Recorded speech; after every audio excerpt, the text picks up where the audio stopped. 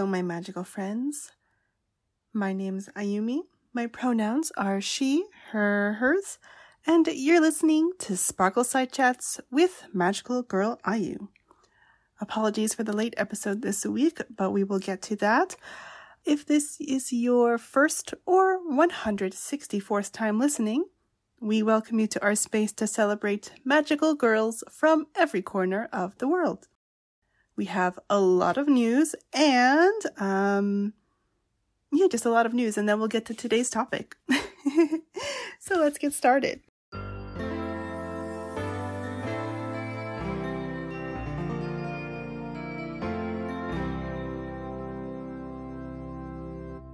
So first, again, apologies because, of course, I usually have been posting episodes on Tuesdays, but this week I could not do that because I was busy finishing up an article for Unseen Japan that's magical girl related.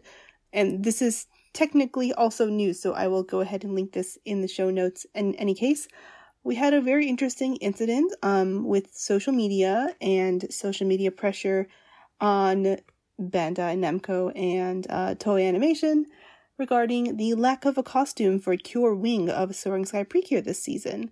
Basically, a story went viral about this boy who really wanted this costume, and that led to us finally getting it. So you can get all the details and stuff in my article, which again will be in the show notes. I think it was just a really interesting thing to see, and which is also very heartwarming in the end. So I'm really happy about it. But getting to the other news, there's again quite a lot.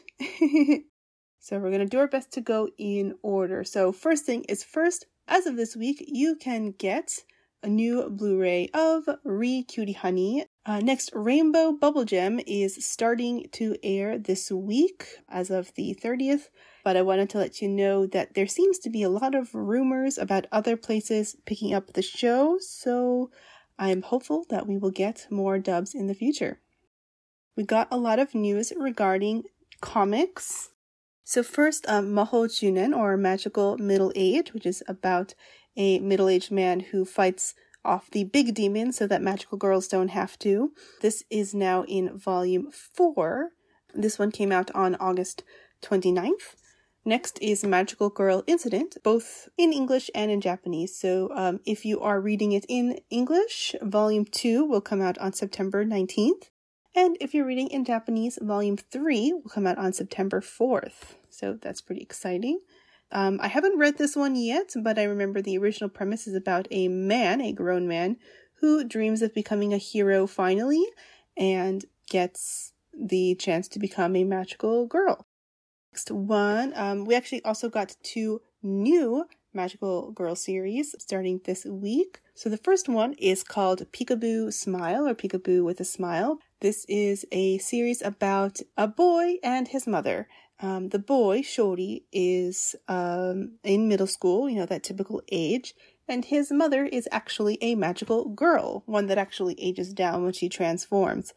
And he has gotten very exhausted with her always getting hurt, coming home covered in blood, and he gets upset and calls her a bad parent, saying she has failed as a parent because she is doing magical girl business.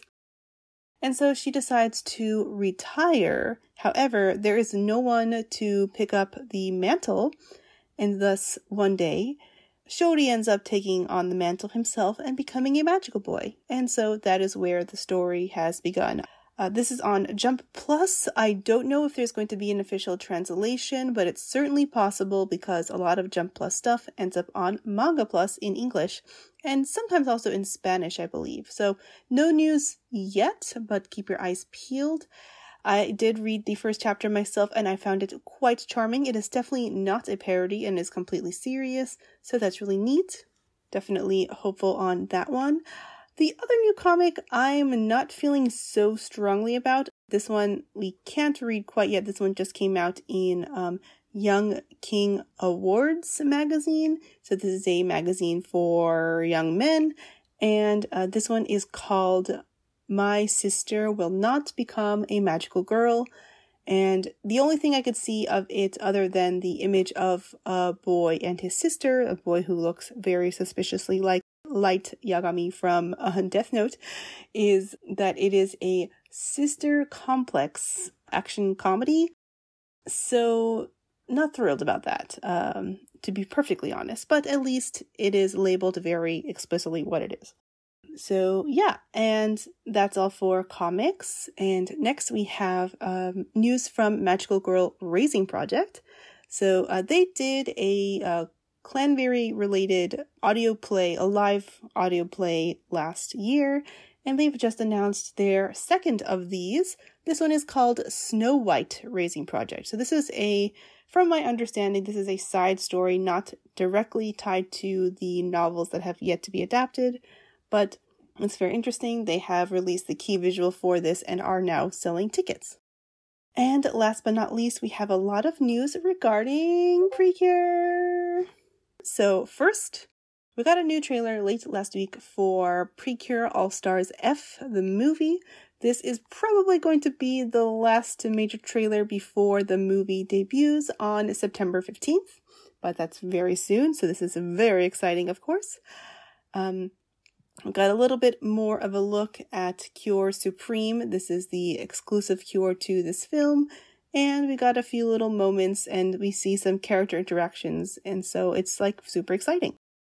Next, we got news for Dancing Star Precure. So this is the stage show that is the 2.5D musical coming in October and November in both Tokyo and then later Osaka. I have myself entered for the lottery to get tickets in Tokyo, so wish me luck everyone because I'm not sure. But in any case, we got a new promotional video which includes information including the civilian names of all of our new Cures. So for anyone who has not caught up, this is the all-male Cure team, which is pretty exciting, a little bit different for Precure. I think, there was a lot of discussion and controversy when it first was released, but I think a lot of that has died down, so that's good. We also got some new casting announcements and 3 extra characters that were announced during this particular trailer, so that's really cool. So be sure to check that out.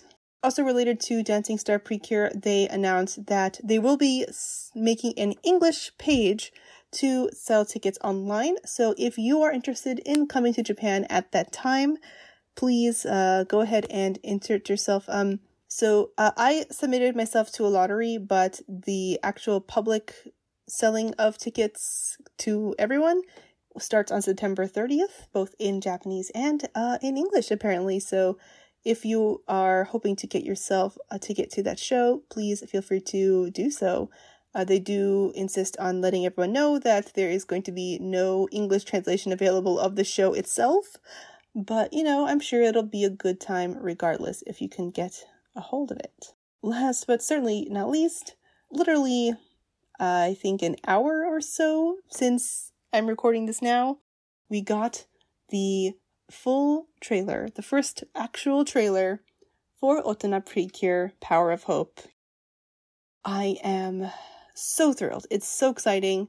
We already kind of knew what this was going to be, basically based on descriptions, but actually seeing it is really cool, and it's very clearly about all the girls from Yes Precure 5 and Futari Precure Splash Star reconnecting as adults, and it's just very sweet. And there's a hint at there being some magical business going on, so that's also thrilling. And with this trailer, we also got the full poster visual. We had only seen the characters drawn in this image, but now we have the full background and everything. And we got the release date finally. So we knew that it would be coming out in October on Saturdays. We had the airtime as well. But now we finally know it's coming out on October 7th. That's the premiere date. So mark your calendars. This is going to be an amazing ride. It's so exciting. And we can already see, the girls just doing silly adult things with each other. So it's super exciting. I'm over the moon with this news. I really am. Yes. But yes, so that is finally all the magical girl news for this week. I did watch some stuff, but we can get to that another time. So for now, let's get on to today's topic.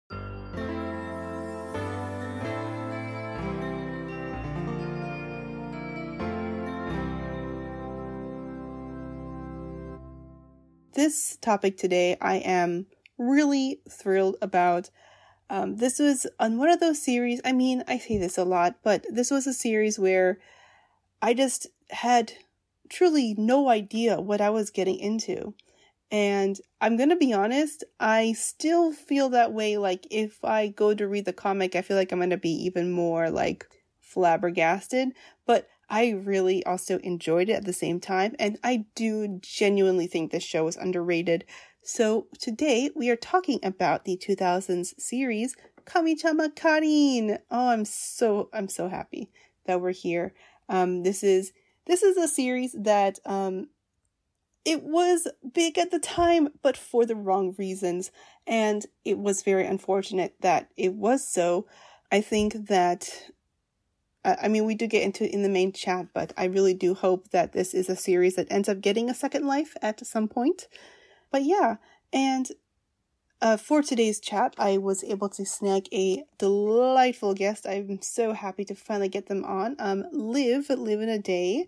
Liv is a role player. I know them from Super Idols. Not only have I been a listener of Super Idols for the longest time, but when I guested on the main feed as Radiant Tiara, I am playing against Liv in that scene, and we had a great time, and characters are, I'm not going to get into more details because that would be spoilers for that podcast story, but it was super fun. And then we also got the chance to play again together for Super Idols Blast Off, which was Aaron Cerise's Patreon exclusive content, doing more playtesting of the full Super Idols game. But yes, Liv is fantastic, and I was so delighted to have them on, to have another Super Idols person on to talk about a Magical Girl show. And they came to this in a very interesting way, because I feel like this is also true for a lot of people. This is another series where most of the fans do come from the comic rather than the adaptation, and they were the same. They actually were watching the show for the first time, so it was really fascinating to get into that. Before we get into the main chat, though, we do have some warnings to give.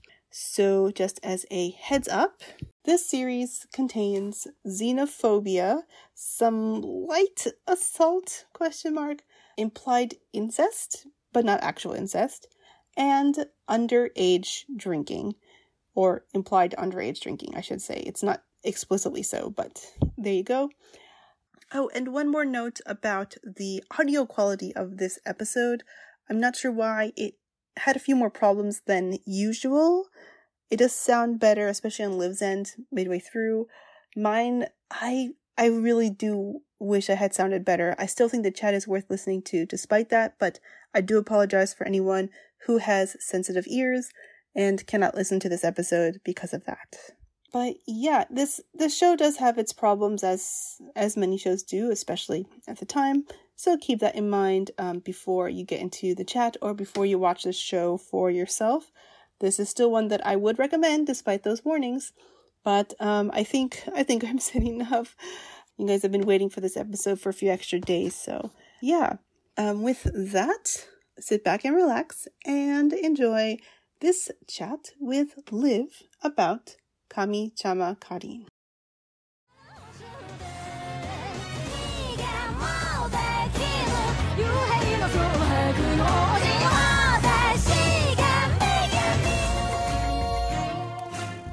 Great, so we are here today to talk about Kamichama Karin, or Little Goddess Karin, from 2007, and I'm very delighted for our guest today. Can you please introduce yourself? Yeah, hi, I'm Liv. I use she, they pronouns, and I am a TTRPG performer primarily, usually through live streaming, so I tend to live stream actual plays, but I've done podcast recorded, pre-recorded stuff, and that's how we know each other.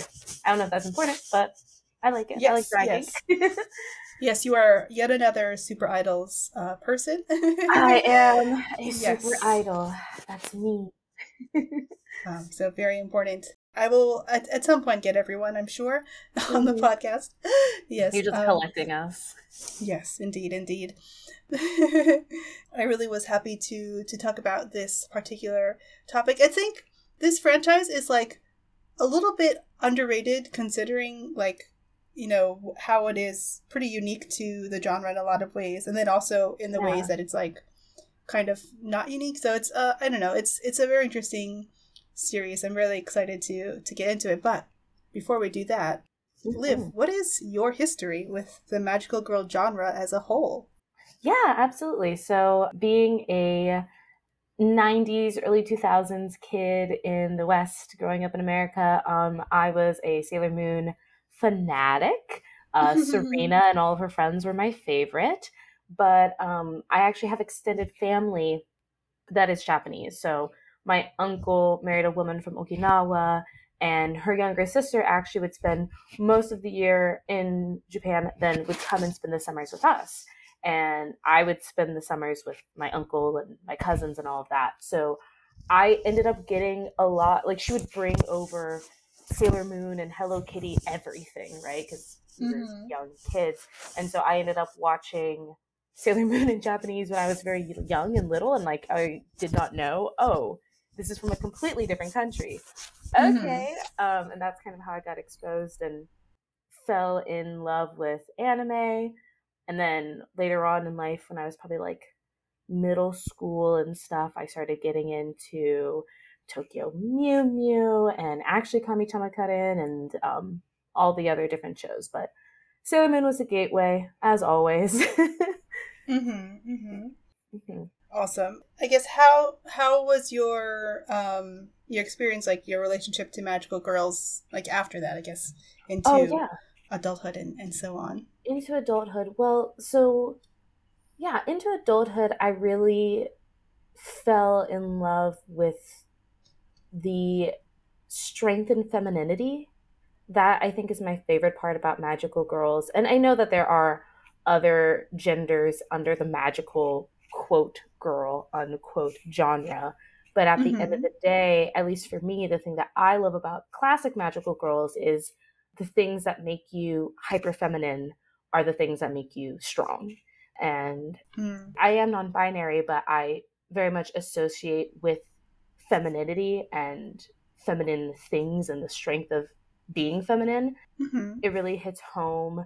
And I love it. I love it so much. I love that love and friendship and the bonds that we have together make us stronger. And then we can go out and kick butt. That's my favorite thing. Great, great.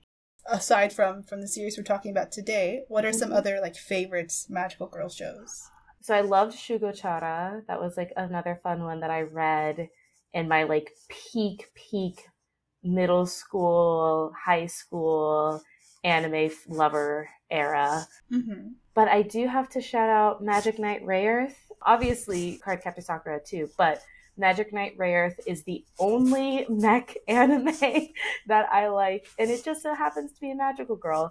And I don't think that that is an accident. I think that's what I love about it the most. Actually, I could talk forever about Magic Knight Rayearth, but that is quintessential. That's a really good one as well. Mm-hmm. And then I'm trying to think if there's anything a bit more modern that I really love. Hmm. I can't think of it. I also feel like we were talking about it a little bit. We kind of touched on it a little bit before we started this. I feel like we don't have that many modern magical girl shows anymore, other than wow, we're gonna ruin not ruin, we're gonna deconstruct the magical girl genre or Precure. Like that's Mm-hmm. it. So maybe this is my sign. Maybe I just need to dive into Precure. I know people have been saying it. My friends have been telling me. Maybe it's time. Well, I would heartily agree. Yes. I mean, there were quite a few other shows in competition with Precure, but right now Precure is like such a dominant force that Mm-hmm. all the competition is just dying out. Though there's Acro Trip is coming next year, which is adapted from a girls comic, so we'll see if maybe that one will be, yeah, if that one is successful, that would be interesting. Absolutely, absolutely. It's a little bit of an unordinary series in itself, and then it's still for girls, so it'll be, yeah, fun to keep our Oh, eyes on that one.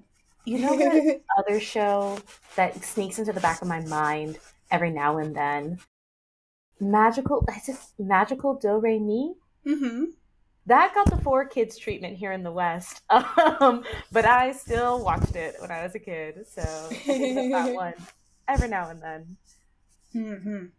Yeah, it only got the first season was dubbed. The rest is also very good. So if you haven't watched it all, I do recommend it. All right, definitely. Yeah. Okay, so with that, let's get into our show today. So Kamichama Karin did start as a comic Mm-hmm. by Koge Dombo, who is probably more well known, especially in nerd circles, for Jiji Kyarat, which is Yes. actually recently also got a reboot of its own and shares a voice actor with Doremi, actually, speaking of her. Oh, okay, nice. But that series is, I think, way more known because it's like about nerd culture, set in Akihabara, Yes. etc. But this is the series that they did after, and started in 2003, Mm-hmm. finished in 2005, Mm-hmm. published in Nakayoshi, and obviously did well enough that for some reason 2 years later, as the sequel was going, Kamichama Karin Chu, which never did get an adaptation, but that's fine. They decided to adapt the original story.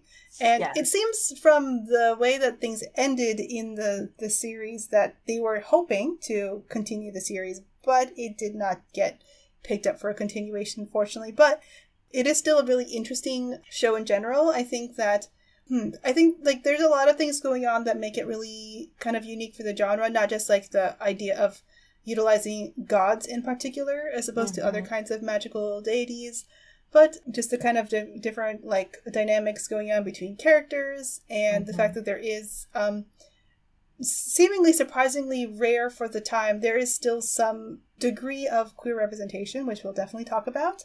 Yes. And yeah, just like really just a kind of fascinating piece of the genre, which I do think, despite its problems, which we will talk about, I do think that it's a bit underrated and more people should pay attention to it. I agree. Yeah. Well, I was also going to say it wasn't even that they ended feeling confident that they were going to get a second season. They started thinking that they were going to get a second season because Hmm. I'm not even going to lie.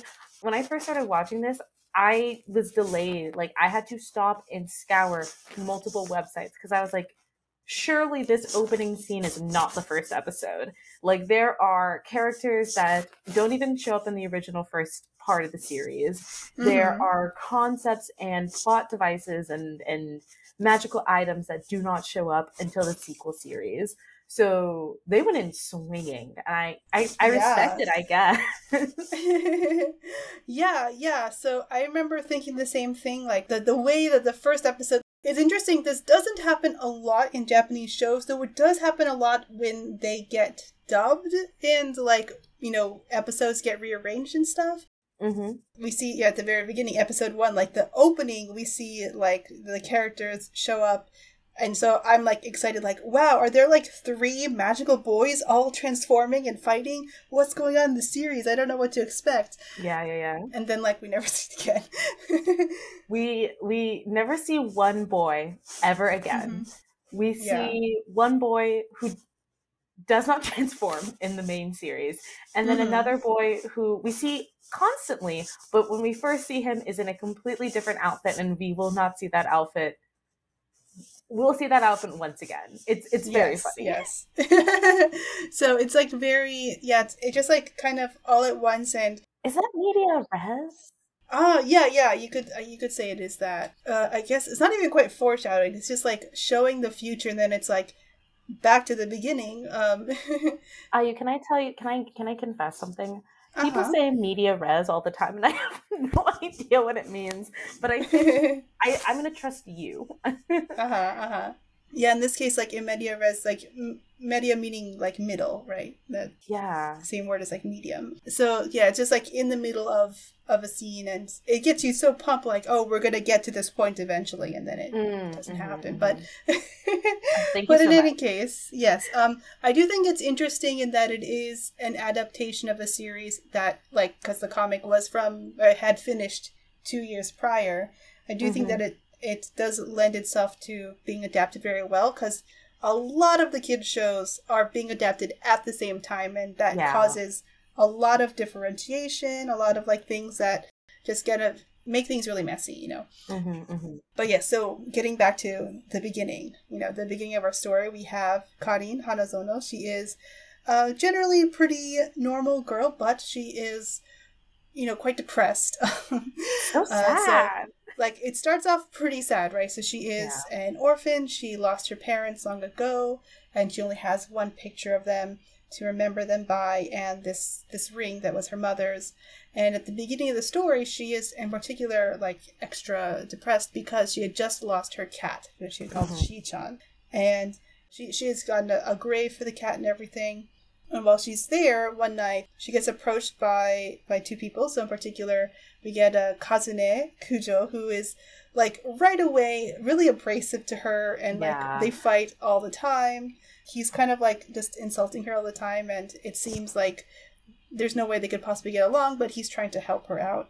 Then there's also his cousin, who shows up a little later, named Himika Kujo. They notice that like her ring glows mysteriously when they're around, so that means something, of course. And we have our kind of three main characters here, our main team of Karin and Kazune and Himika. And yes, Karin's ring is being pursued by this mysterious guy that she calls like the glasses boy throughout the show, the glasses kid. Even though he is like he looks older than her, he's like much taller and like has this like deep voice. He's just like, don't call me that, and he's always very quick to call to identify himself. Right, he's Kiryu Plasma, and they're only a year apart, right? Yeah. Wow. Puberty in that year, oof, it jumps. Yes. But in any case, so yeah, she's being pursued by him to get that ring. It's kind of sad because the first time, like when he tries to get her ring from her, you know, he says like, "Oh, if you give me your ring, then we're gonna bring your cat back to life." And Kazune stops him, and they end up transforming during their second interaction, where he uses Latin, I believe, to say that he is God, and he transforms into this like Apollo-based magical boy. And she can transform, as she finds out, and she says, "I am God" in English.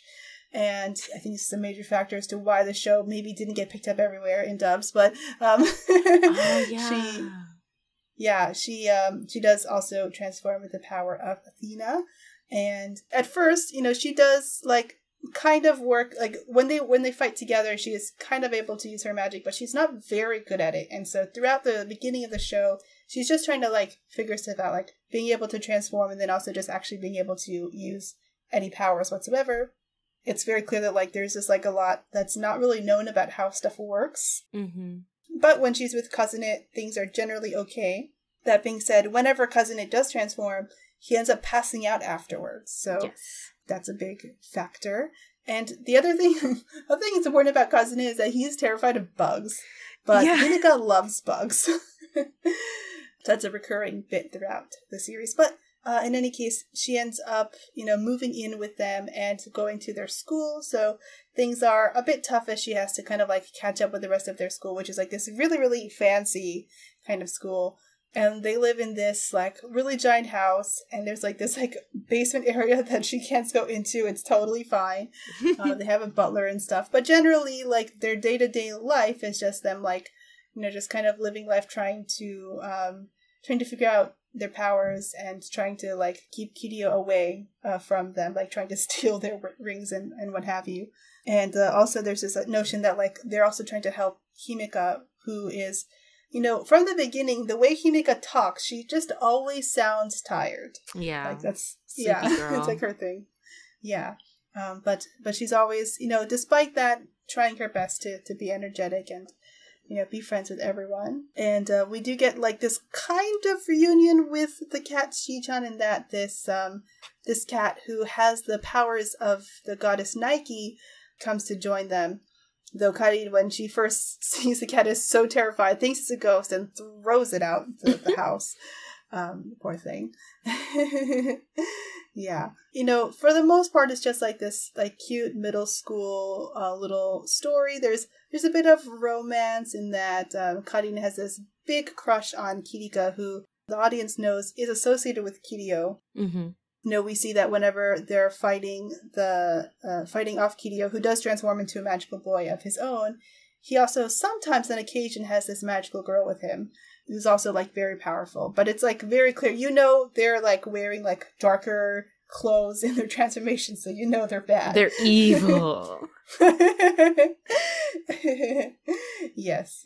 But yeah, so we get these kind of like weird little things, and then the next kind of like really kind of weird moment I do have to point out episode 8 is when we first meet Suzune, who's like this tiny little, very cute little boy with like this like little hat that's got little rabbit ears on it. Mm-hmm. But he's generally looking for his mom, and they get trapped in the past, like and Karin. And so she's able to see like a scene of a very, very young Kazune and a young Himeka interacting, and they know they're really in the past because like she like affects his bug trauma or something. Mm-hmm. With a praying mantis, which is very funny. Also, young Himeka had the smoke for everyone. She was feisty. Yeah. She's very interesting, yes. She's such an interesting character in that, like, despite her low energy and her being seemingly like the kind of damsel that needs to be rescued in a way, like she's still like, yeah, she's got an interesting attitude to her. Yes. But in any case, we see them, and we also meet at there's like the school festivals, the kind of first time that we see that there's another mysterious girl who also is very soft spoken, who's with Kiryu and Kirika. And yeah, there's all this like stuff there. So there's like, the kind of romance aspect with Kirika being this like cute guy at school. And also Kazune is really, really popular with the girls. He's got a little fan club, who all hate Karin, even though she doesn't really feel like she's actually interested in Kazune in that way. Mm-mm. She's just like naturally close to him because of all this, magical nonsense. Yeah, but in any case, we get, all of that, all these weird little shenanigans. And yeah, is there anything you want to say about the kind of beginning here before we meet our mysterious transfer student? Our mysterious transfer student. There's a lot of the things that I noticed the most outside of the storytelling or the story itself, were some of the auxiliary choices that were made, mainly audio, because first of all, the opening song to me is very misleading. The opening song is very... we don't often talk about openings and endings on the show, but I mean, they're obviously like a major factor of like, getting the vibes of a show, but it is very unique, for sure. It is very unique. I don't think it aligns well with the show at all. Like, it's a complete tonal difference to me. Which also reminds me of like the graphics cards. Graphic design is my passion. The graphics don't make sense to me. And also with the way that like the school uniforms are designed and the mansion, we have this sort of Victorian-esque. It made me think of like Rosin Maiden, I think is what that was called. Oh, sure. Yeah, but like very Victorian-esque with the roses, the thorns.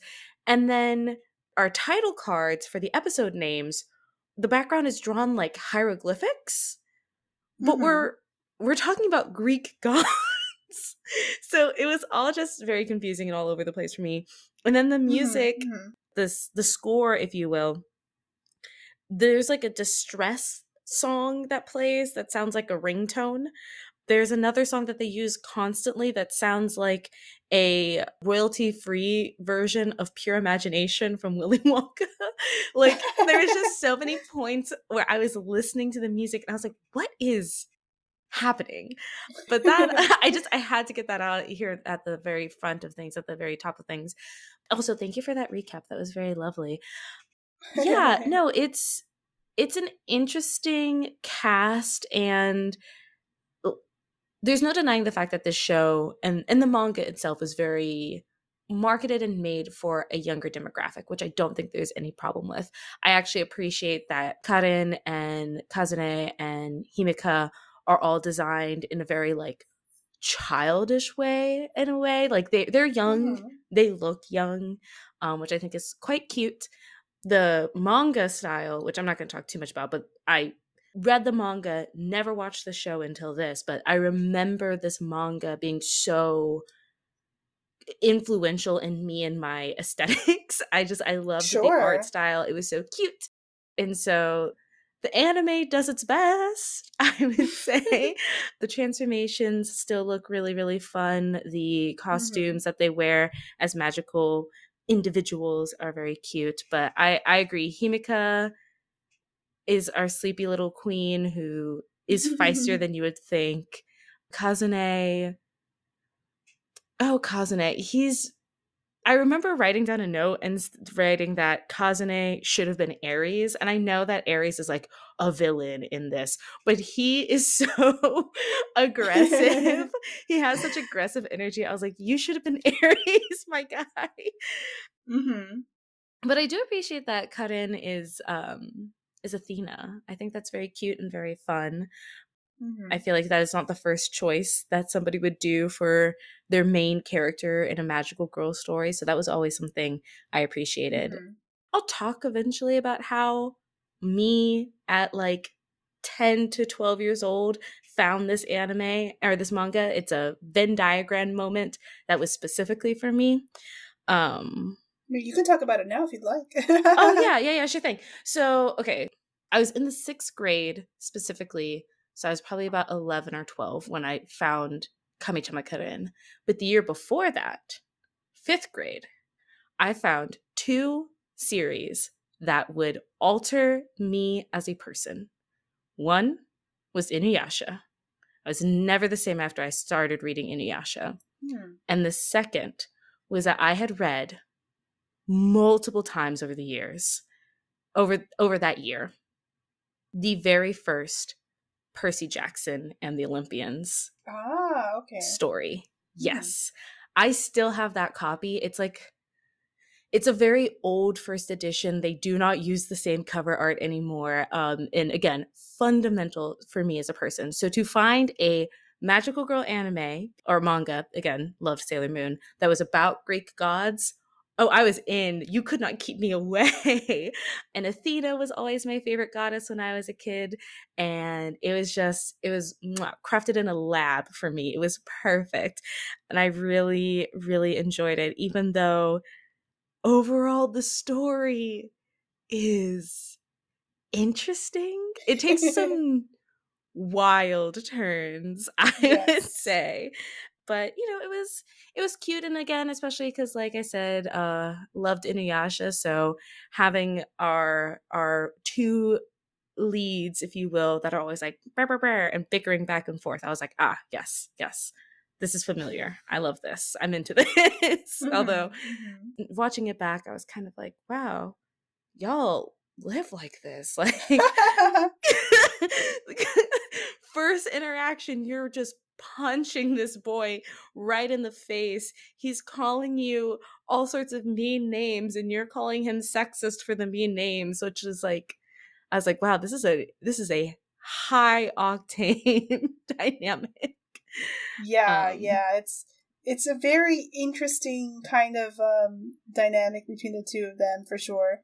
And it only, like you can kind of tell where it's going, right? Because they are generally very like close, and despite the fact that they are constantly bickering or whatever, it's still like, okay, well, they still refer to each other in a very like affectionate kind of way, and like the way that she calls him like Kazune-kun is enough to upset his fan club, right? So yeah.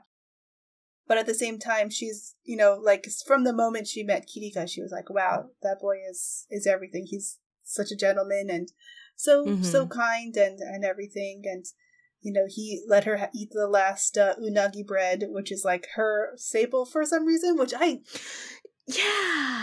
don't understand because unagi is expensive.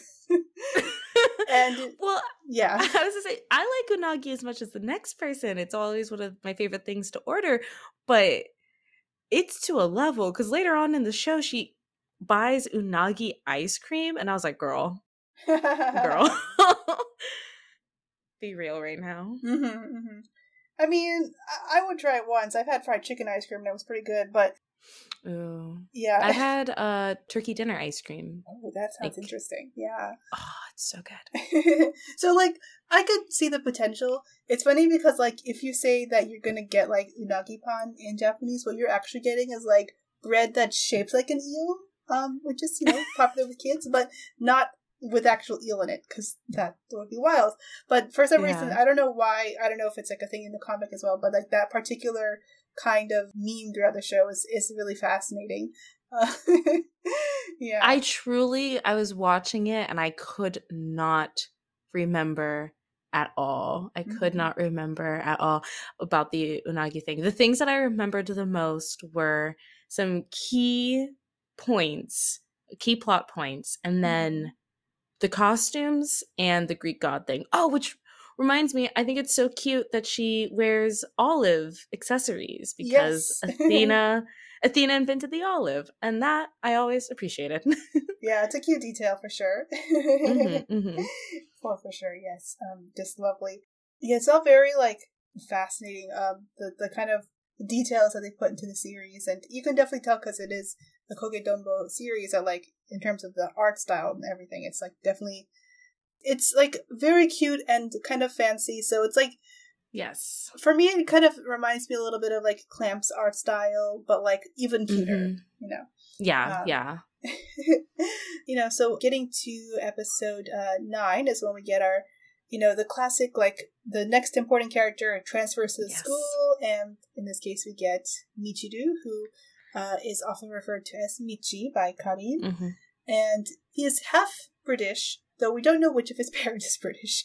No. We never find that out, that's fine. But he arrives at school, he's got heterochromia, and he's got a big crush on Kazune because, like, the moment that he meets them, he kisses Karin on the forehead and kisses Kazune on the lips, which was shocking to everyone. Ourselves included. Yes. And he says all the time that, like, he knew Kazune's father and was, like, indebted to him and got this ring from him and stuff, and so that's why he is, like, likewise very attached to Kazune, but that has turned into this kind of, like, crush on him as well. Yeah. He takes it seriously enough that, like, he tells Karin that, like, he sees her as, like, a threat, a rival for Kazune's affection. Yeah, and he's immediately kind of weird because, like, the next episode, they go to the hot springs, and there are, like, some things that happen that are kind of wild there. Yeah.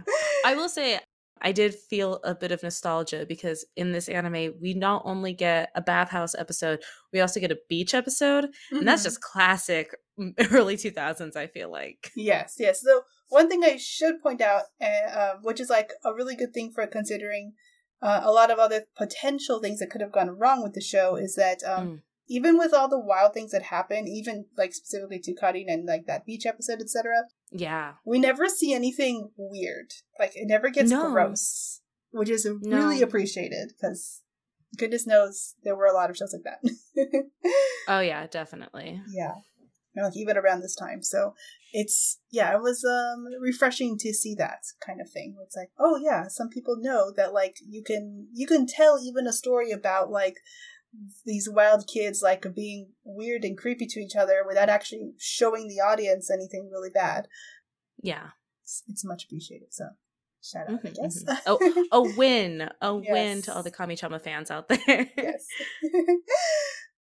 But yeah, and throughout this part we get the kind of reveal as well from usually from Michiru, like, asking Kazune outright, like, who he likes, right? Who he has a crush on, and Kazune saying that he likes Karin, and that being kind of a shock to Karin because she's like, wait, what? We're all fighting all the time, huh? Which, like, I do kind of appreciate, because, I mean, I can't think of many stories that are like this where there's obviously a romance to it, and our heroine spends, honestly, most of the show either, one, not knowing, two, actively not wanting it. Not in a bad way, but more in, like, a, no way. I mean, I don't feel that way. Like, I don't know. It's kind of refreshing to see. It was, or at least interesting.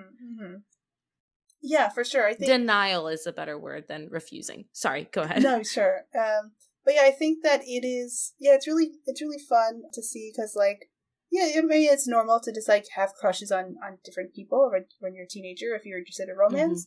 I think also once we get to like the kind of spoilery big reveal stuff, like this part is really interesting where, Kazune knows he likes Karin, but he also knows that right now she's like got this big crush on Kirika, and even though at first he was like, you should stay away from Kirika, he realizes that he can't like do anything about those feelings, and so he just lets her have them and like supports her in those feelings, which is so fascinating considering spoiler stuff.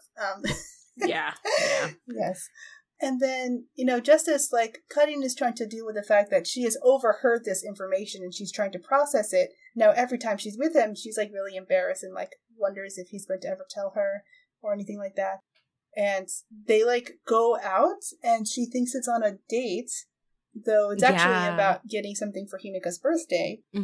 Though she doesn't realize at first, it's still like them spending a nice time together, and it's very cute. It's nicer than she would have expected. She enjoys herself a lot more than she would have thought. Yeah.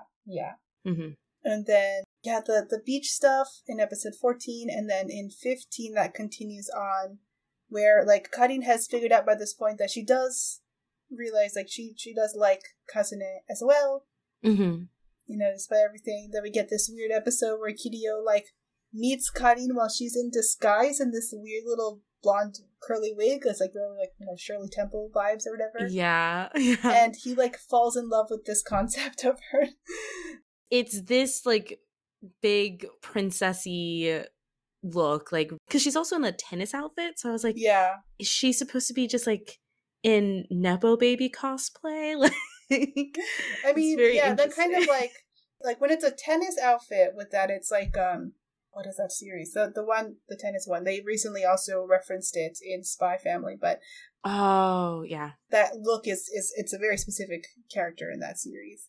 I don't remember off the top of my head, but I'll write it down in the show notes because the name has escaped me at the moment. But it's like a reference to a very specific character. So it might be a reference here as well, but I'm not 100% sure because it is a shorter wig than that character. But in any case, this episode is really weird because he creates this whole like survival race to, but only the person that he fell in love with, this concept of a person that is actually caught in a wig, can win, and it's really it's a lot. It's this block of episodes where I was just sitting there like, what is happening? What is happening? What's going on? I feel like we've lost the plot. Where is the plot? Is it even in the room with us? Which I mean, it's a cute kid show. It's not always going to be perfect. That's fine.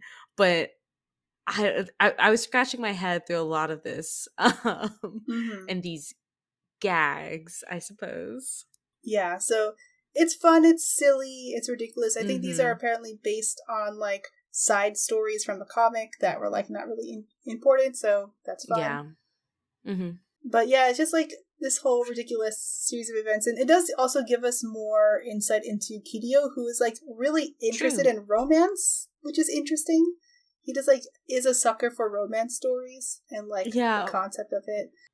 Which is also really funny because Kirika does at one point talk about how Kiryu only cares about the rings and the power of transformation. And it's like, well, maybe not. Maybe Kiryu has a soft side. Yeah. So it is, it's pretty wild. Let's pause right here at the end of 15. I think it's a good point to just kind of give us a spoiler warning. So we'll talk about, spoilery stuff after this for anyone who has not watched the show yet. There are many twists and turns we have yet to talk about, so please give it a watch. I think, it's very fascinating. Yes. So, we get, these rings. There are other rings than, like, the kind of main ones that they're using. This one we also have figured out that you can use other rings to transform, but it can be very dangerous. Yeah, it's very dangerous. So, it's advised not to do that. Yeah, which I actually thought was really interesting and a fun concept to bring in of like, hey, transforming does take something out of you physically. Like Yes. using your transformation powers, using your magical powers will affect your very real physical body. And I always just think it's fun when series play around with like consequences in that way. Yeah, and again, like literally every time Kazune transforms, he passes out, and as the Yeah. series continues, that time unconscious is like longer and longer. So it's very clearly like a threat to his own existence, honestly. But so episode 16 is this whole thing where Kirika is acting very strange, and Himika and the other girl, who at this point we have learned is also Himika. Yes. They have a dream about each other, and so like they are possibly in contact in a certain way.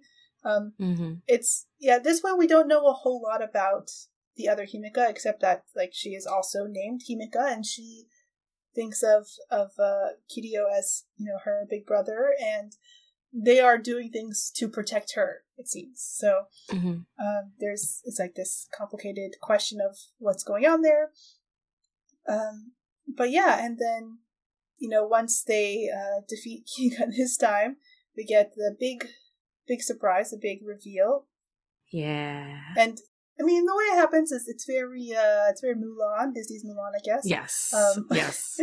Where Kirika is unconscious, so of course Karin goes to protect Kirika because she has a big crush on Kirika. So when she does, she notices that Kirika's shirt is a bit more unbuttoned than usual, and it turns out that Kirika has more of a chest than she realized. In other words, Kirika has been a woman this whole time, or a girl. And so, that's very shocking. It does explain the mysterious goddess that Kiryu is always with, though. Yes, it does. That, for some reason, does still take Karin some time to put together. Yeah, God bless her. But in any case, yes, so she realizes this is like, Kirika's big secret, and no one else seems to know, so she does go out of her way to make sure that, that secret is protected. She figures it out, so she takes Kirika to the house and makes sure that, like, they don't go to see any doctors or anything. Like, she takes care of it. Once Kirika comes to, she tells her about, like, why she's been in disguise as a boy. It's, like, these complicated feelings about, like, not being enough and feeling like she has to disguise herself and all of that. And for Karin, this kind of also, interestingly, kind of, like, immediately shuts down the crush. In a way. Like, it seems like suddenly, like, okay, if Kirika's a girl, then she's not an option anymore. Yeah. Which is, interesting. I think they managed to do it in a way that, like, I didn't feel like it was homophobic, if that makes sense. No.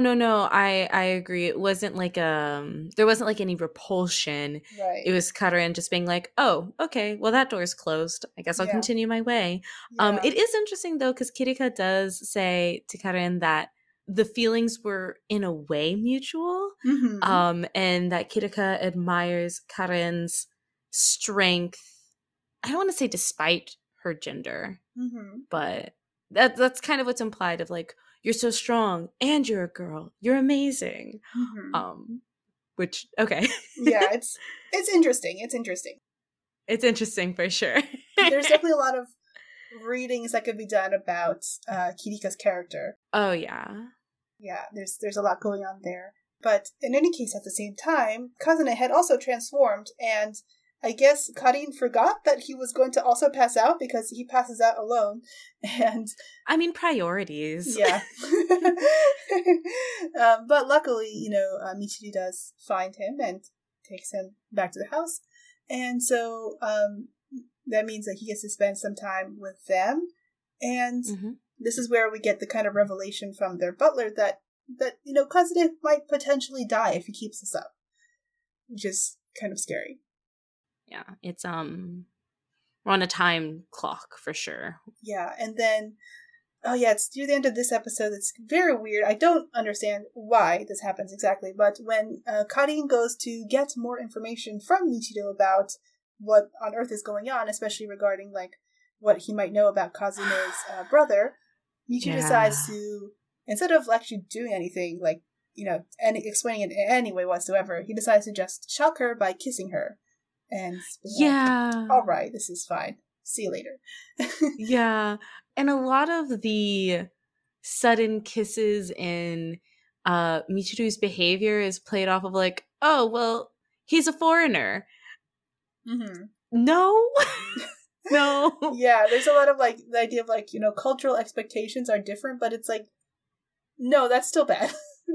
No, that's still bad. And also like, and listen, I am not saying that it is okay to just kiss people willy-nilly. Mm-hmm.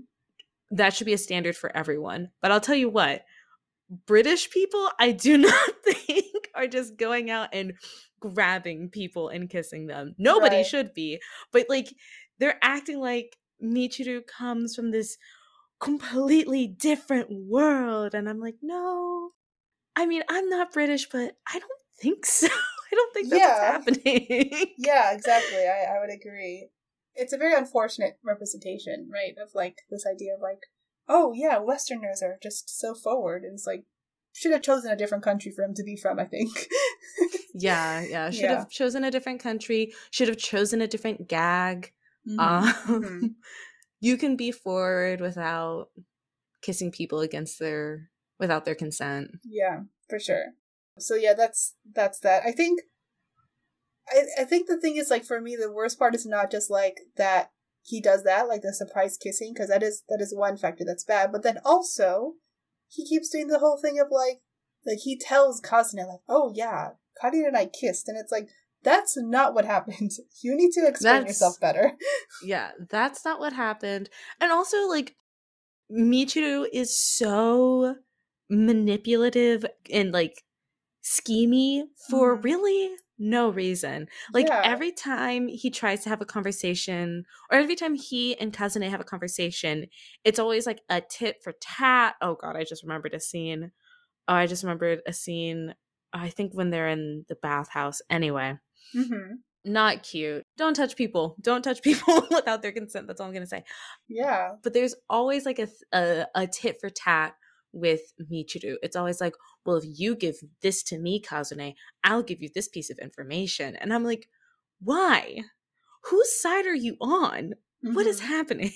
Yeah, it's weird. It's really weird. Mm-hmm. In any case, as like he also has a ring of his own, something that at this point we also know seems to be kind of like an opposite to Kiryo's ring, because like when it activates, he finds out, he notices, he can like sense that energy. Things get wild with like the few episodes that we have this school play, which is like this weird like kind of, but not actually Snow White story. Karin is the poison apple princess. Yes. Sure. And there's like this these kind of like rival couples, basically. Brothers, like, yeah. So the prince and princess and another prince and princess, and so there's like all this stuff about like who's playing who and all of that. And yeah, just it's like, the classic kind of like using all the real life drama and just like projecting it like hell into a school play. Which can be fun, but yeah. Theater kid representation, we love to see it. Yes, for sure. That being said, the day of the show, Karin accidentally eats some day-old sushi or sashimi, I think, that gives her quite the stomach ache, and so she can't perform at first. And that causes a lot of problems. And then, like, because Michiru's there and he's got his ring and everything, Kiryo goes on stage to, like, attack. And yes, it's, like, very confusing for the audience because they can't see the transformed states of anyone, which is fun. Which I will say, I always appreciate when a show will explain away something. Why doesn't anybody know about these kids running around fighting each other with the powers of gods? Can't see them. Yep. Literally can't see them. Yeah, just, nice and simple. Yeah. So, yeah, it's very fun, very silly. Because of the whole incident, another kid in the class had to suddenly play the part of the princess, and when they were changing out of her, like, clothes and giving him the clothes, accidentally came up with a ring, so she realized that, like, she couldn't transform because the ring was on stage, and there was a time crunch because, of course, Kazune went ahead and transformed, even though, you know, like, they didn't want him to because it's dangerous at this point. And so, as far as the audience sees, Karin goes on stage, takes this ring, and then disappears. And we're just supposed to be okay with that.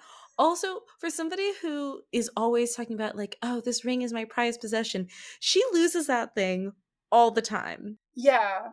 I get it. Relatable. I lose rings all the time too, but my rings don't have special powers. Yeah, for sure. And it's funny because, like, well, the first time the lost ring is that, like, it was stolen by Kirika, who, like, was, like, basically, you know, more or less seducing her at the school festival. Yeah. So, of course, she didn't suspect Kirika at all. So that was fun. And that scene, or that episode, is also our time travel episode. Which is, like, I think, our second nod to time travel in the series. But anyway, back to the school play. Yeah. So the school play, like, she does end up coming back to, like, when she feels better, she does get to perform and everything. But yeah, it's a lot of, you know, mess, and luckily everything works out by the end. And after that, in episode 20, they decide that, you know, Michiru is going to become part of their kind of gang to the point where he's going to move in with them. So there's those antics. Yeah, and this episode, I still don't understand what happened exactly, because in order to celebrate, Karin makes this, like, eel gratin, and Kazune and Michiru do eat them, but it seems like either something in the food or something they drank got them drunk. Oh, okay. So in the manga, there is a gag ? About how Kazune is very susceptible to alcohol, but obviously Kazune is a child. So you can't have a child drinking alcohol. So even if he so much gets a whiff, even if he smells alcohol, he will instantly become drunk. And yeah. That's very helpful context that they did not put into the show. So I was like, what is happening?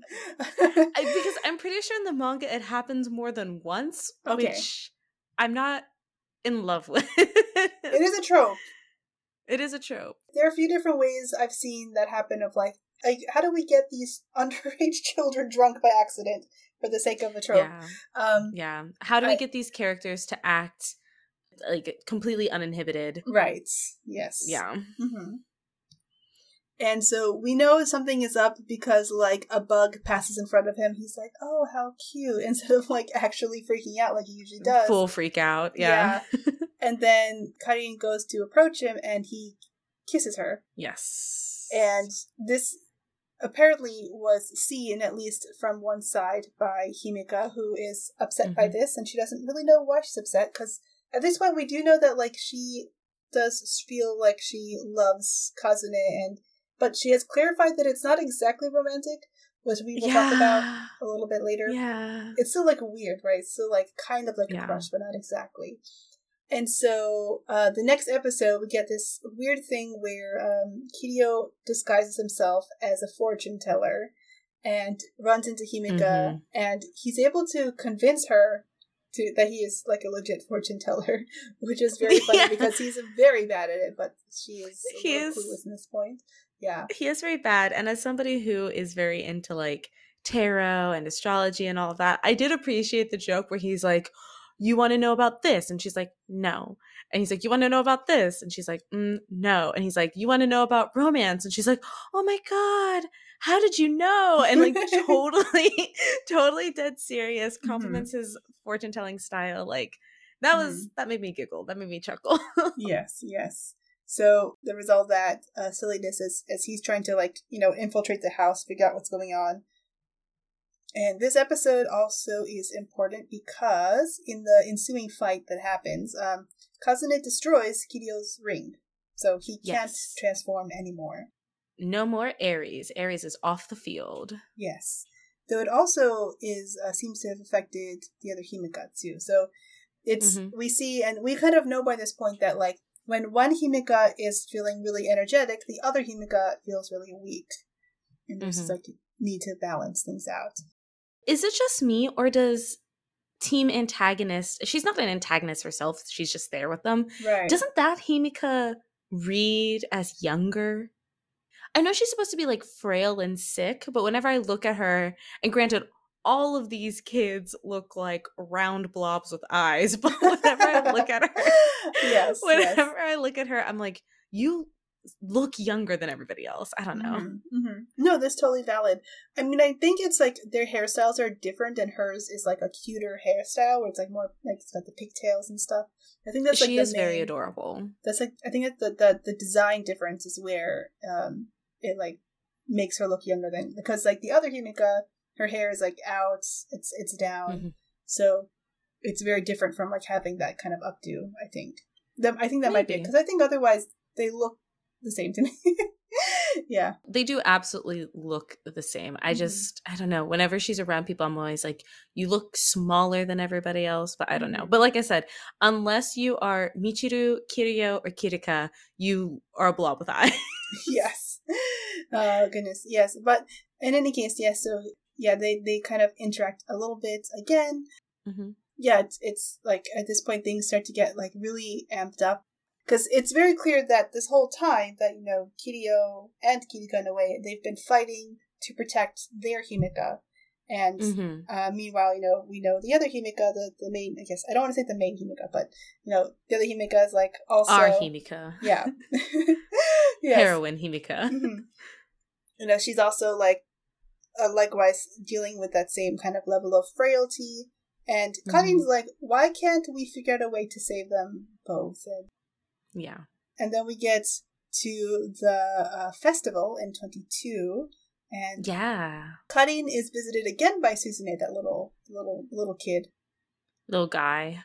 Yeah, and then we get another Kazune who looks the same as our Kazune, but like I think Karin notices that like he isn't afraid of bugs. Like there's something off about him.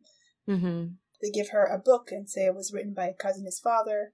And so after like this whole, you know, the normal fight of the day, I guess, at the summer festival. Fight of the episode. Yes.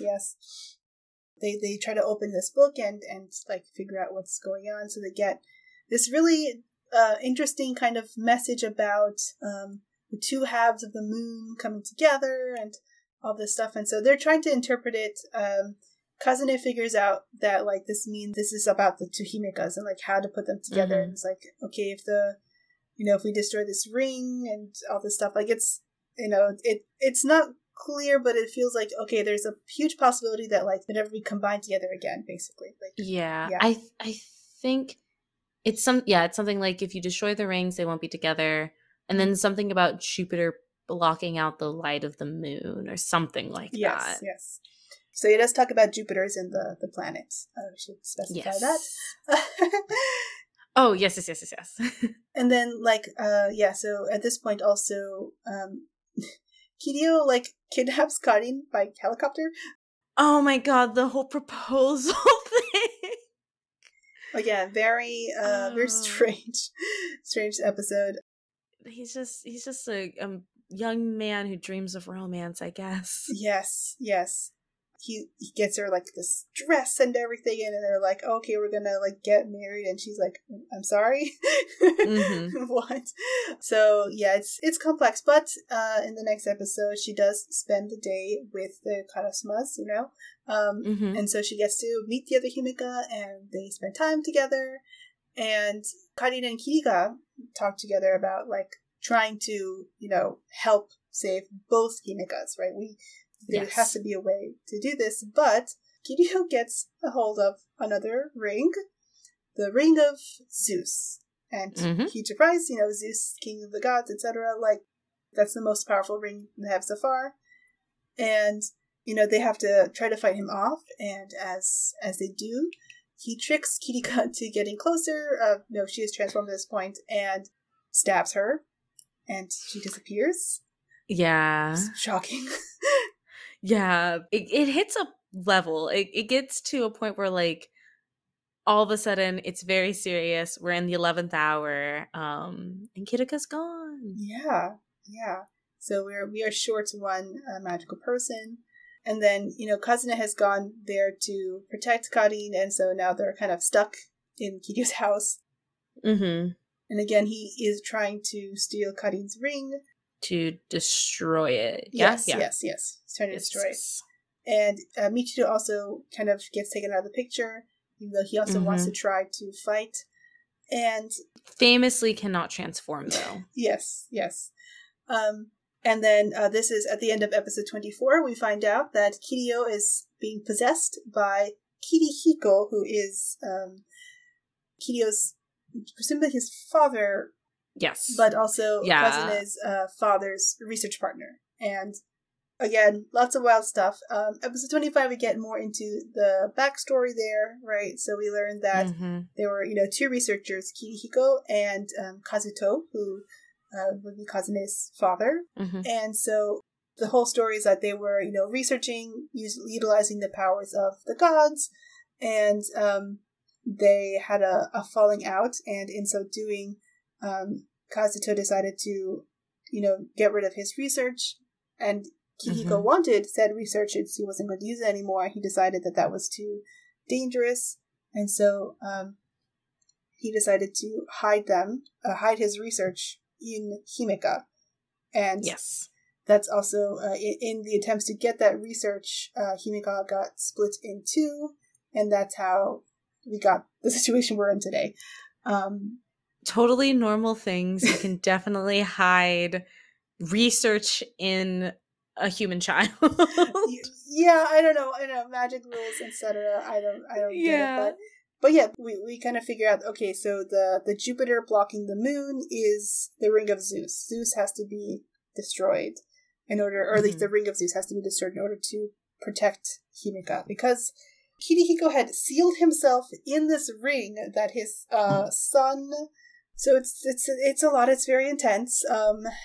And the final battle is a lot, right?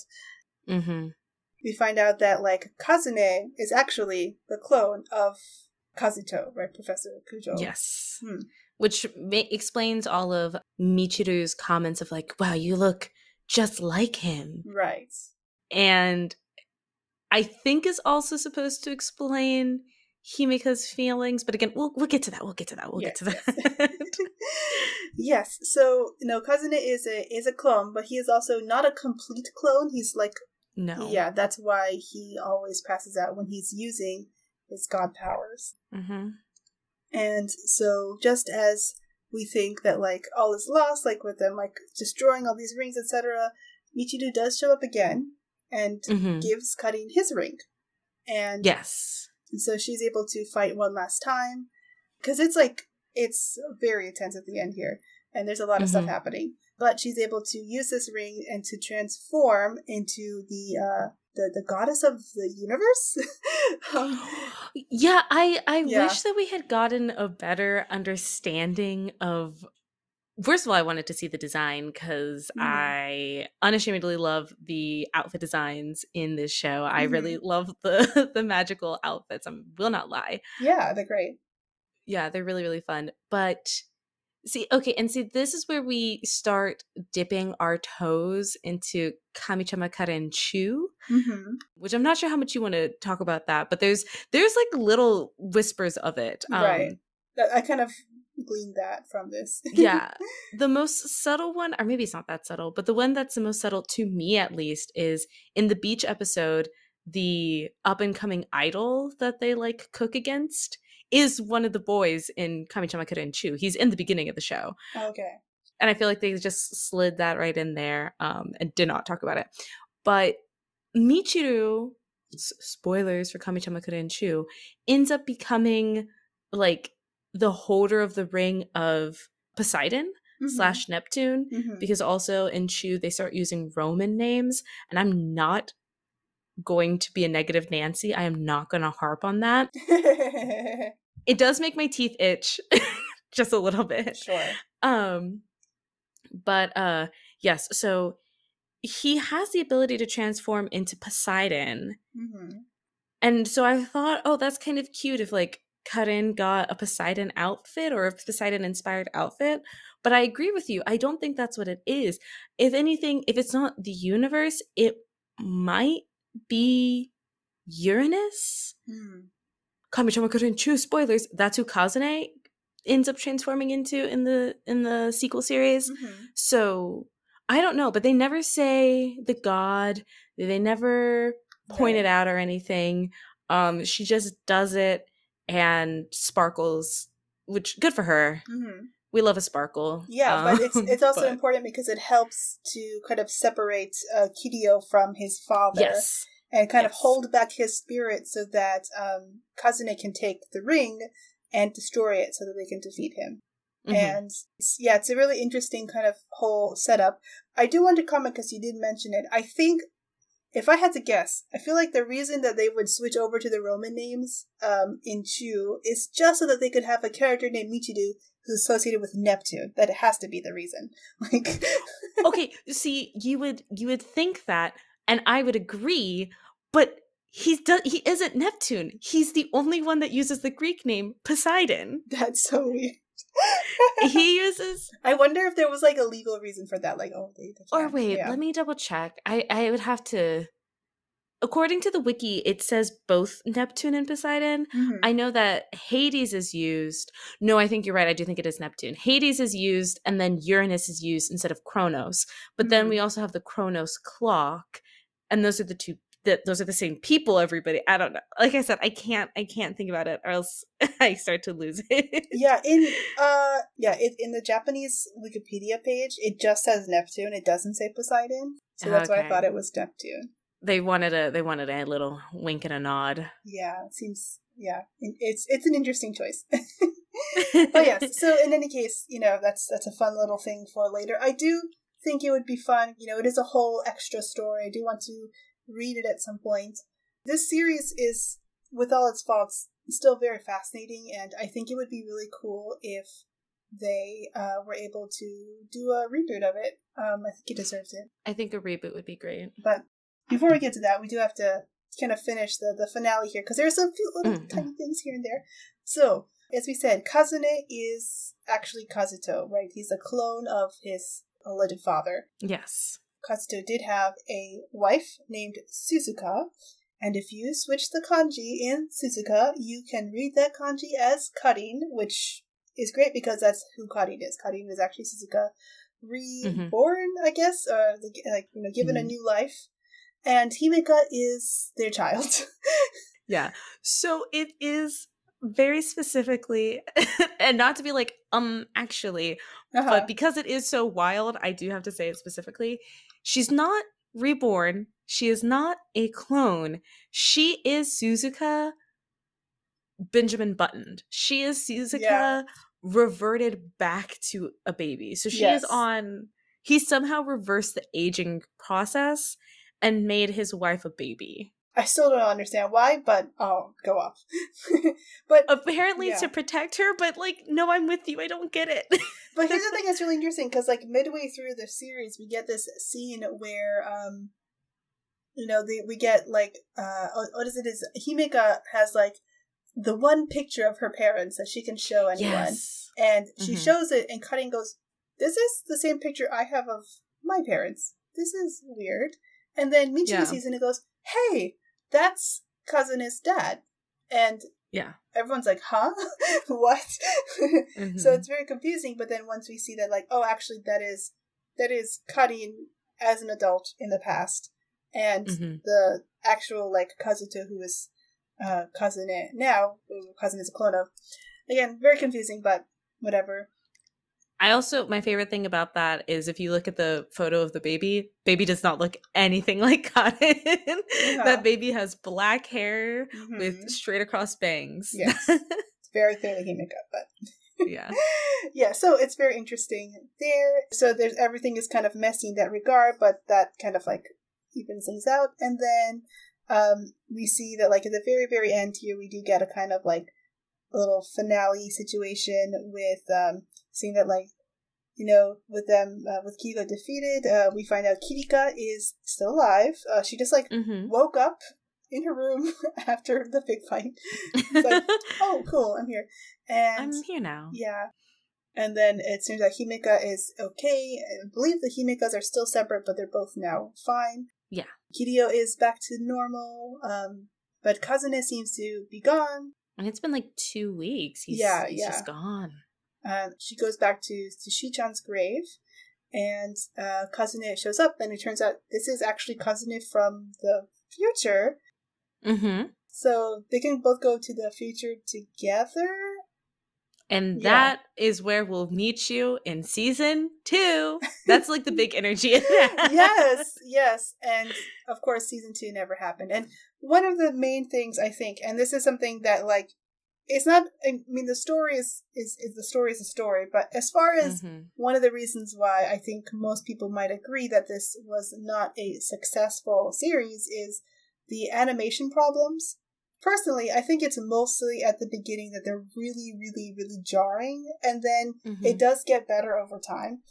So I do not know what was going on there, but I feel like in general with any Japanese animation, like the most famous bad shot of any series ever does come from this show. Yes. It is a shot of Karin. Her eyes are incredibly far apart. It is just baffling. How did this happen? I know the animation industry is always in a time crunch, and there are still problems today with how they have to get work done, but this was wild. I've heard of people, and like I am usually a person that, first of all, I am not an animation expert. I am not. There's very few times where I will put my foot out there and say, hey, this is not good, because I don't know anything about animation. My mantra in life is I'm not going to tell somebody how to do a job that I don't know how to do. I don't tell a plumber how to plumb. I don't tell a tattoo artist how to tattoo. If I don't know how to do the job, I'm going to keep my mouth shut. That's my general rule on things. The art in this is wild. I have heard people use the term like, it looks like they're melting. And I've always been like, oh, that's so harsh. That's so mean. I've heard people say that about other shows. This show, I was like, oh, this is what you mean that people look like they're melting. Yeah. It's rough. Yeah, it is tough. I think it does get better over time. And there are a lot of parts, even in early episodes, where they get into like super deformed style and stuff. I do think that's really well done and like very cute. I just think, for whatever reason, the kind of challenge of duplicating this art style just like did not pay off. I don't know. Yeah. I don't want to blame any one particular person on staff again. Like, I know this stuff is complicated. And, again, time crunch is usually the main reason why things don't look up to par. So I think that, a series like this, and I am hopeful since, I know that Digikara is a much more popular series from this artist, but I do hope someday that this does get a reboot of some kind, because I think that it deserves to be at its full cuteness, Yeah, because it is really cute. I'm so glad you brought up the art style, because I was looking at just like manga screen grabs earlier today just to kind of like refresh myself. And I will say the art style is very of its time, which I don't think is a bad thing. It makes me kind of nostalgic. But when I look at the art style, I feel like, and maybe I'm just looking at the wrong series, I feel like I don't see things drawn this way anymore, And the costumes and the outfits are all lacy and cute, and it's these soft features and these big eyes, and I don't know. I think it's a very beautiful art style within its own right, and so I agree. And I think also with how modern shows get like action scenes animated, obviously this isn't going to be some action-packed shonen. That's not what we're here for. But I think being able to see some of the transformation scenes or the power attacks, like it would just be really cool. Yeah, for sure. I think there's a lot of interesting things about the show. Again, the visual of a little Japanese girl screaming, "I am God," and then transforming is so good.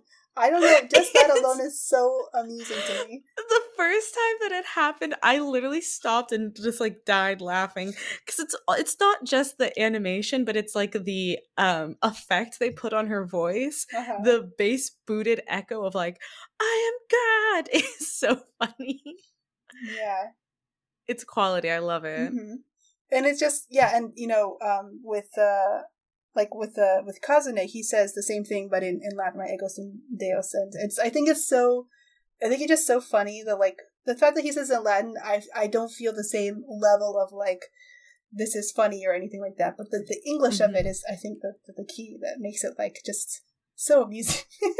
It's the fact that it's not like a soundbite somewhere is kind of baffling to me. I mean, I guess this is a very niche show, but it gets a chuckle every time. Yes. So I think, I have high hopes for this show doing something better in the future, like just getting something. There have been so many reboots of 2000s series that I feel like there's a chance. Yeah, absolutely. And especially seeing that Digikara has had their reboot, I feel like I'm hopeful. I'm crossing my fingers for this one. And I will say this is one of the very few series that this author has finished. Yes. Yes, so I feel like it deserves some love. Yeah, for sure. And I mean, it definitely has like a good enough like a fan base, I think, especially in Japan in particular. I don't know. It's just fascinating, and I am hopeful that there will be more. But yeah, so I guess with that, I think we do have to like kind of refresh on all the problems. Of this series. So yeah, I mean, as we discussed, like the main thing being like Michiru's entire character is a mess, right? I feel like him being problematic, I don't attribute it to him like being presented as like queer, right? Like, cause he's very definitely clearly like interested in Kazune. So we see he's like definitely unabashedly attracted to at least one boy. At the same time, he does have this weird kind of thing going on with Karin, which is like, I'm not sure how much of it is actually him having feelings or him just being manipulative, but there's still that. With Michiru, I think that like the main thing is like, just like the constant, just like breaking of boundaries and not really understanding like social cues again, like, with them going on like to the hot springs, it's like, he kept being like, oh, let's all go to the hot springs together. What's the problem with the sharing? And it's like, there's no way a foreigner would not understand that it is weird to like get excited about sharing a mixed bath with girls. Like, yeah, I mean, listen, hi, I'm a Westerner. Make fun of us all day long. We deserve it. we are weirdos.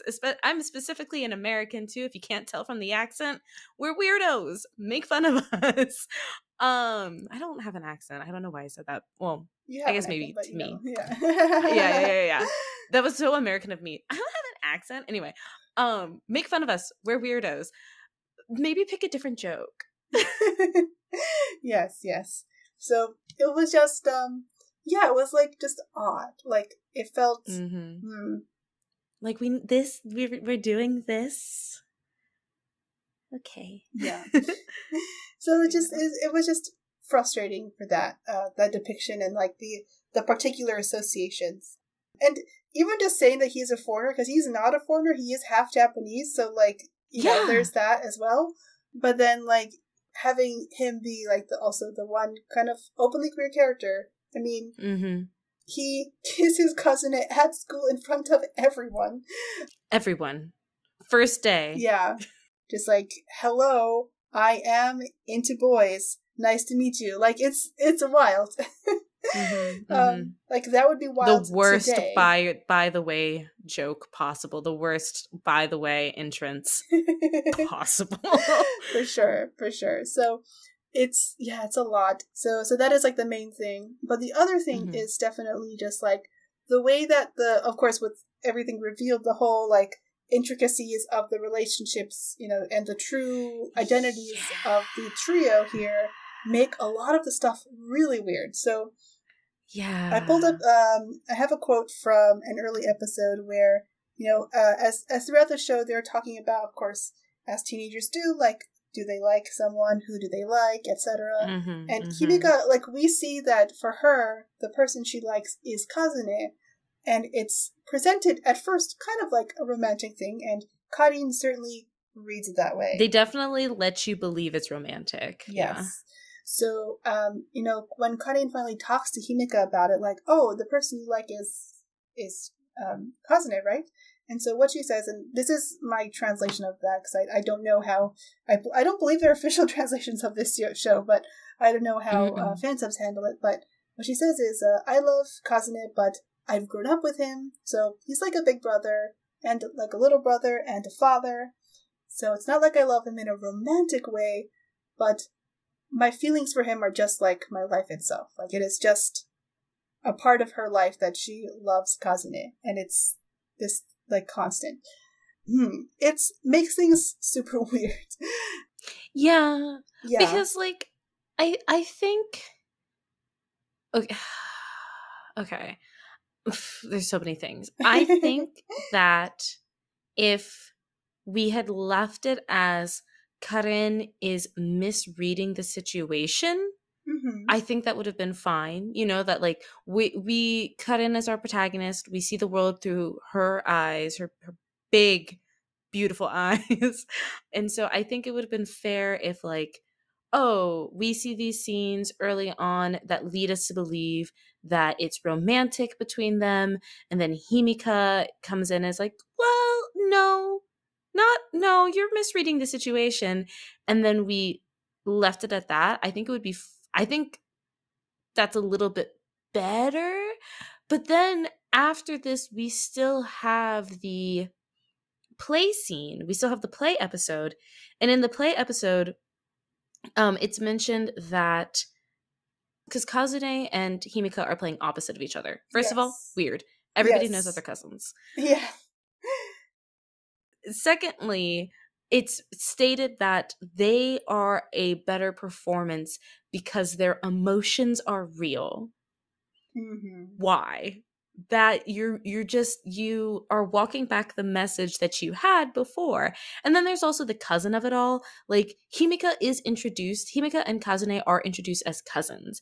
Again, if that was something that Karin didn't know and then discovered through the series, post the, like, oh, I love him like a family member, I think it would be less bad.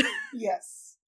Yeah, it is just, like, very strange to see that, like, constant, like, just pushing of that, even the possibility, because when she does think, oh, Himika is in love romantically with her cousin, she's, like, supportive of it. And I'm like, what? Yeah, what? It was weird. So that was a writing choice that I don't quite understand. The other thing, is there anything else that we want to say regarding, like, Kirika's whole presentation, I guess, etc.? I feel like we've kind of touched on it throughout. I feel like the only general thing I would say with all early 2000s stories where we want to touch gender, I think we just need to go over it with a fine-tooth comb, a bit of love, a bit of grace, and then a willingness to adapt. Because I think that Kirika's story could be really interesting. Yeah.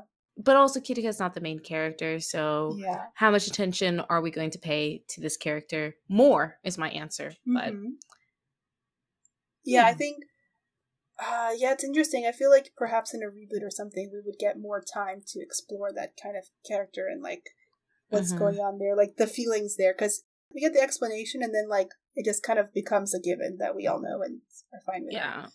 So we get the explanation, we get the story, and then Kirika always transforms into a goddess as well, so it's just interesting. Yeah. So it would be, like, nice to kind of have a little bit more time to kind of understand how Kirika feels about her own gender. Because, like, part of me was, like, as I was watching the show, I got spoiled a little bit about that, like, before actually it came up in the series, but I wondered, like, how are we, going to handle this situation. Like, how are they going to actually explain it? Because the explanation would give a lot of insight into like how we should actually interpret, gender in this case. But yeah, it was not really quite enough. So yeah, just wanted like just a little bit more information to help with the reading. But at the same time, I think it's nice to have a character that can have multiple readings and can have discussion and could be potential representation to a lot of people who might have needed it at the time. Absolutely. Yeah. Okay, so with that, I think we are down to the final question. Oh, very exciting. Which is, now I do have to say, aside from Super Idols, do you have a magical persona for yourself? This is such a hard question because I was definitely one of those kids where every media I would basically make a self-insert, right? Of like, who would I be in this story? And I would like daydream about it. But if I had a magical persona, obviously the theme color would be pink. Pink is one of my favorite colors in the world, so we're going full pink theme. But I think I'd want my magical persona to be based around like my zodiac sign. Like I said before, I'm really into astrology. I know, I'm pretty sure there's a Precure series on that, but there is. Yeah, yes. More zodiac magical content. I'm begging for it. And Sagittarius is the archer, so it's I've made Madoka. Dang it. Dang it, a pink archer. That's just a Madoka. Yeah, I think you would love Star Twinkle Precure. You should give it a chance. You know what? I'm going to boot it up after this. Awesome. But yes, no, I would want to do some sort of pink archer situation. And I feel like in a magical girl team, I would be like the tank. I would come in at the last minute and support everybody and hold down the team, and don't ask me to lead, but support, I got you. Okay, sounds good. Awesome. Great. So yeah, I can imagine what that might look like. But yeah, so with that, Liv, thank you so much for coming on to Sparkleside Chats to talk about the show. Thank you for having me. Yeah, where can people find you and follow you online to talk about Karin and other magical girls? Yes, absolutely. So I am on all social medias as livinaday. So it's Liv, LIVIN for in, A, and then day, DAY. I'm Liv, it's my day, I'm living it. We love a good pun. You can see me promote my shows and my streams. There's always something new coming out, so just find me on social media and I'll post about whatever new project I'm doing. Yes, awesome. Great. So yes, all those links will be in the show notes. And yeah, thank you again, and I hope you have a good rest of your day. You as well, thank you.